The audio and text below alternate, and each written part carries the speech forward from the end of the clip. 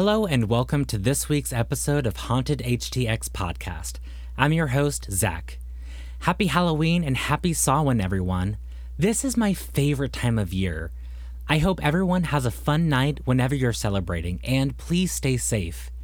I'm carving jack-o'-lanterns. What are y'all's plans? Whatever you're doing, I hope you enjoy these stories to set the mood.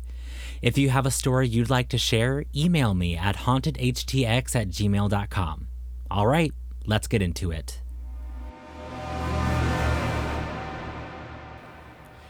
Our first story comes from Chabuddy G. What was in the house? I've never really had any experiences in my life besides this, and I have a very skeptical mind, but am very open to the idea of the paranormal. I want to believe. However, I have no explanation regarding this incident. It happened to me and a couple of friends in 2011, and I've never really told anyone other than my significant other. We were 19 and in a ghost hunting phase, and had been to some reportedly haunted sites, and didn't have any experiences to speak of. We had heard of a small abandoned village hamlet a short way out of the city that we were told was very creepy and unsettling. Side note, my grandma, it turns out, was actually born there of all places. It was a very small town with maybe 50 to 100 people that was abandoned reportedly overnight in the 50s. We decided to go there after dark one evening. All that remains is the collapsed general store, one house, and a perfectly preserved Ukrainian Orthodox church. The small house had the windows and doors removed. We explored inside. There was still wallpaper in the bedroom's living room and some old items in the kitchen. It was very creepy, but mainly because it was dark in the middle of nowhere. We took some videos of the inside and left shortly after. When we got home, we watched the videos and didn't see anything. We picked up something that sounded like a girl saying, "Please no." It wasn't clear, so I really didn't think it was anything. Something compelled us to go back a few weeks later, and this is when shit got real. I decided to print off some questions in Latin because I saw a YouTube video saying that an inhuman spirit would respond to Latin. It was mostly to creep out another friend that tagged along this time. I was a jackass. The second we drove up to the house, the feeling was different this time. I felt dread. The three of us, our one friend refused to get out of the car, decided to go back in the house and discovered it had a dirt cellar. So we went down. It was your average dirt basement, absolutely nothing in there except a few old broken jars. We went back upstairs, one friend went back to the car. I stood on the porch leaning into the window while my other friend stood on the grass maybe 10 feet behind me. This is when I decided to start asking the questions in Latin while recording. I asked things like, "Is there anyone here? Who or what are you?" And lastly, "Show yourself." At this point, there was a sound from inside the house. I said it again, and before I could even finish, boom, boom, boom, boom. It sounded like something coming up from the basement, and fast. I screamed loudly, as did the friend who was behind me. We ran to my car, and my one friend was already in the driver's seat. We barely got into the car before she was peeling down the dirt road. I cried a little bit, and I don't think there was a word spoken by anyone. There was no way it was an animal or a person inside the house. It was tiny, and nowhere for an animal or person to hide. Plus, we had just been through the entire house ourselves. There was nothing on the video other than me screaming and telling my friend to go when I got into the car. I have no clue what happened that night, but it scared me to my core, although made me more curious. I've been to other allegedly haunted places since, but have never had another encounter. I haven't been back there since, and I don't intend to return.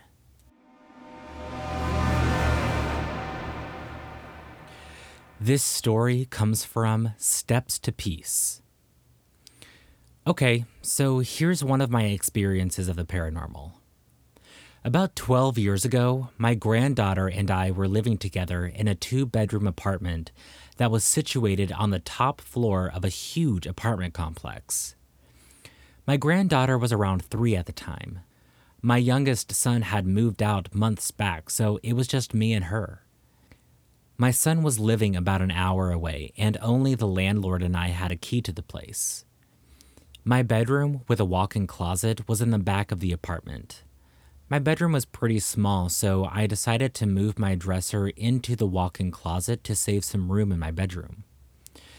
The dresser fits perfectly next to the only door leading into the closet, so much so that when you open the door, it would almost scrape against the dresser. I don't remember where my granddaughter and I went, but when we came home, for whatever reason, I eventually went to my walk-in. The door was closed, which I didn't think much about, but when I went to open the door, it opened about 4 inches and suddenly stopped. I was instantly scared. My first thought was, who was in there? I didn't have anything in my closet except the dresser I found myself presently looking at, the clothes that were hung up, and the row of books I had on the shelf that lined the top of my closet. I stood there, frozen, with my hand on the door, listening and trying to process the situation. I thought if it was a person, they would have said something by now. So I slowly started pushing the door while trying to squeeze my head between the dresser and the edge of the door to see what it was that was blocking the door. When there was finally enough room to see what was blocking the door, my head began reeling from what I saw.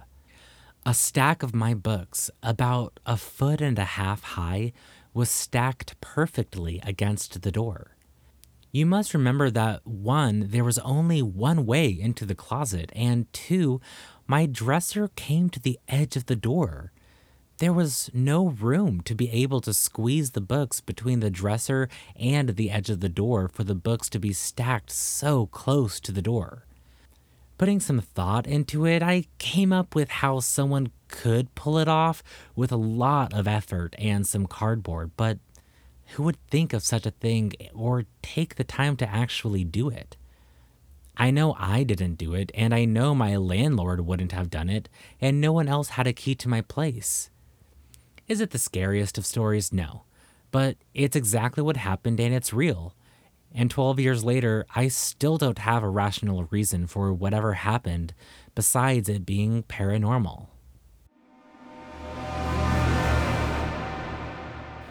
This story comes from Michael Hammer. We have a peeker. Shortly after we moved into this house, a 1990s era manufactured home, we all experienced the same or similar paranormal events. The most common one we named the peeker. I'll start with some background info. My wife is gifted. We aren't even sure what to call her gift as it is multifaceted, but she can see events in detail, past, present, and future.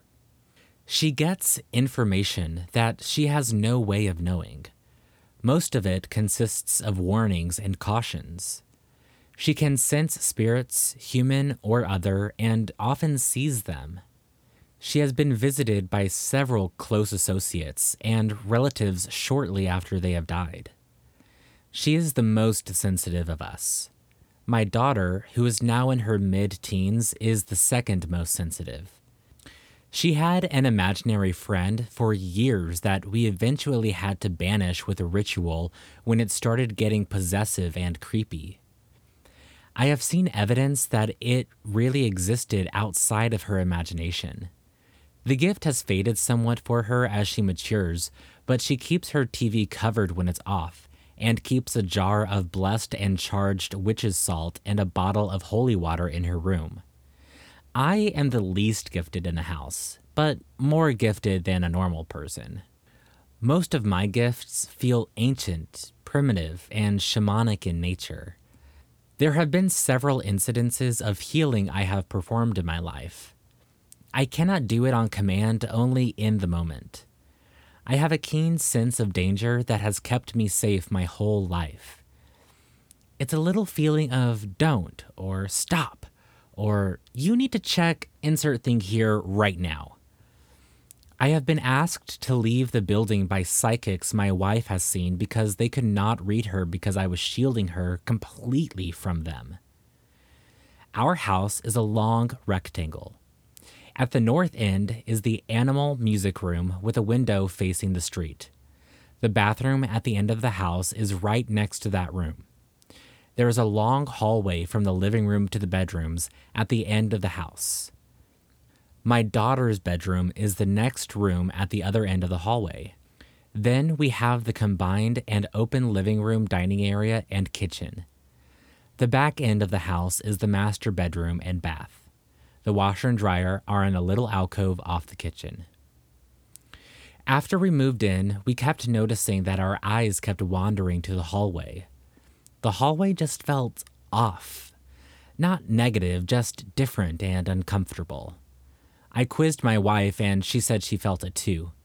The feeling that something was there. This evolved to seeing movement, but nothing was there. My brain was perceiving movement, but my eyes didn't register it. This is a common theme between my wife and me.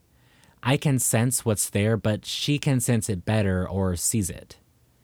She eventually admitted that she would see a shadow person peeking shyly at us from the hallway. It was a make presence. I eventually began to see it kinda. The hallway would appear darker than normal in a defined area.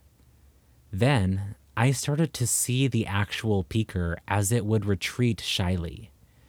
Sometimes it would wave a pale hand like a fluttering bird near the ceiling to get me to look at it. It's not harmful. However, we have had several incidents of other entities in that same hallway.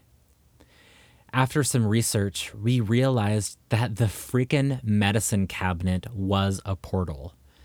It is covered with mirrors on the inside like a mirror box. I now have charged rock salt and black tourmaline on every shelf, which has helped.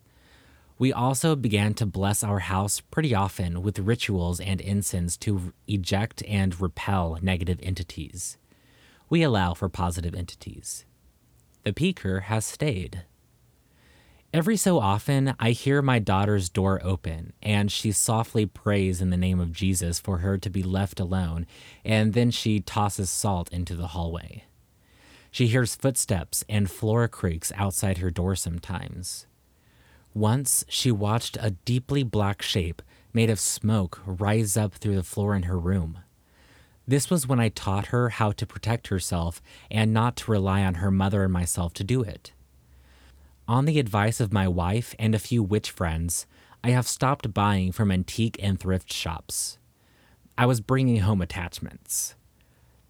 All the old stuff I still have has been blessed and cleansed, except for one thing I forgot. Shortly after moving in and before the peeker, I bought a beat-up used electric guitar from a local thrift shop. I was told it came from an estate sale and the former owner played it at church every Sunday in the band. I brought it home, cleaned it, restrung it, and adjusted and aligned it. It's a great guitar. I was cleaning in the music room, and as I was dusting that guitar, I noticed it was perfectly in tune. I haven't played it in a year or so. I checked the other guitars in my collection.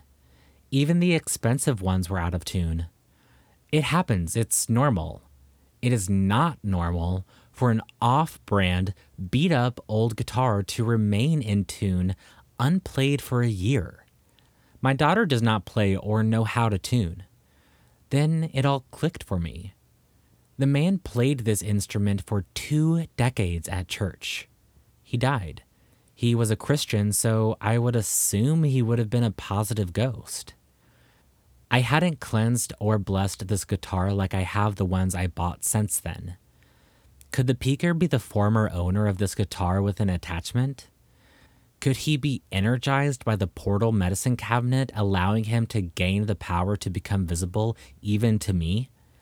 I'm going to find out in a few days when I ritually cleanse and bless the guitar to free the attachment. What do you think?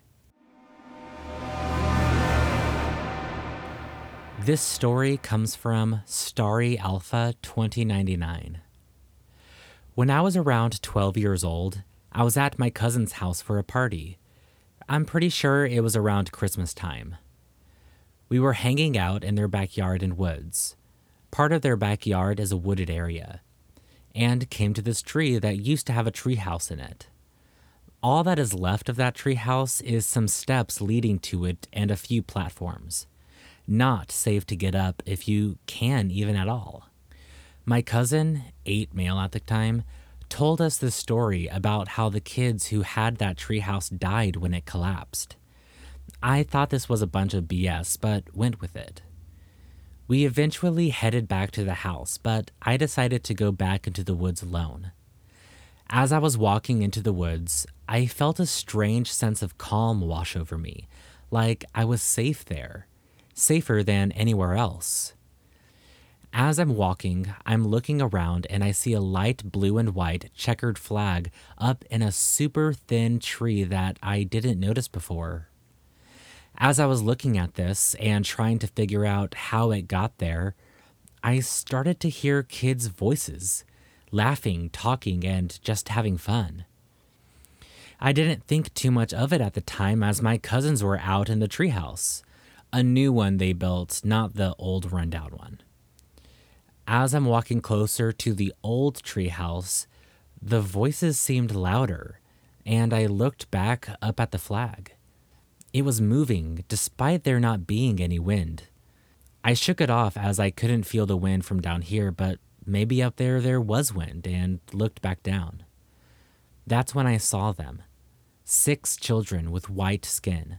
Like snow white skin. There was no snow on the ground, by the way. They all seemed to be wearing winter gear, though dull and dirty looking. They were walking towards me, but I didn't run. I wasn't afraid for some reason. I heard a branch snap, and that's when I ran. As I went back to my cousin's house, I was surprised to see they weren't outside. I found them in the living room playing video games. When I asked them when they came in, they said, "When you were walking into the woods, why?" The kids I heard weren't them. Still don't know to this day who those kids were. They weren't other neighbor kids, as none of them lived close to my cousins. Were they a figment of my imagination? Whatever it was, it's one of the reasons I believe.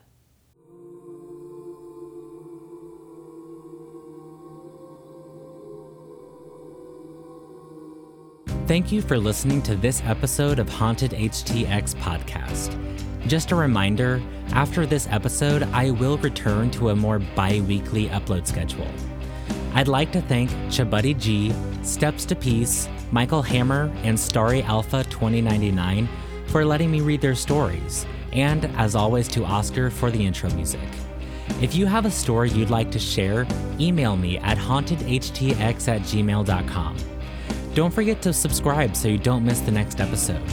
Connect with me on Instagram and Twitter, and show me your jack-o'-lanterns. Finally, please leave a rate and review on Apple Podcast or wherever you're available to, so that more people can find us. Have a happy and safe Halloween, everyone. Bye, y'all.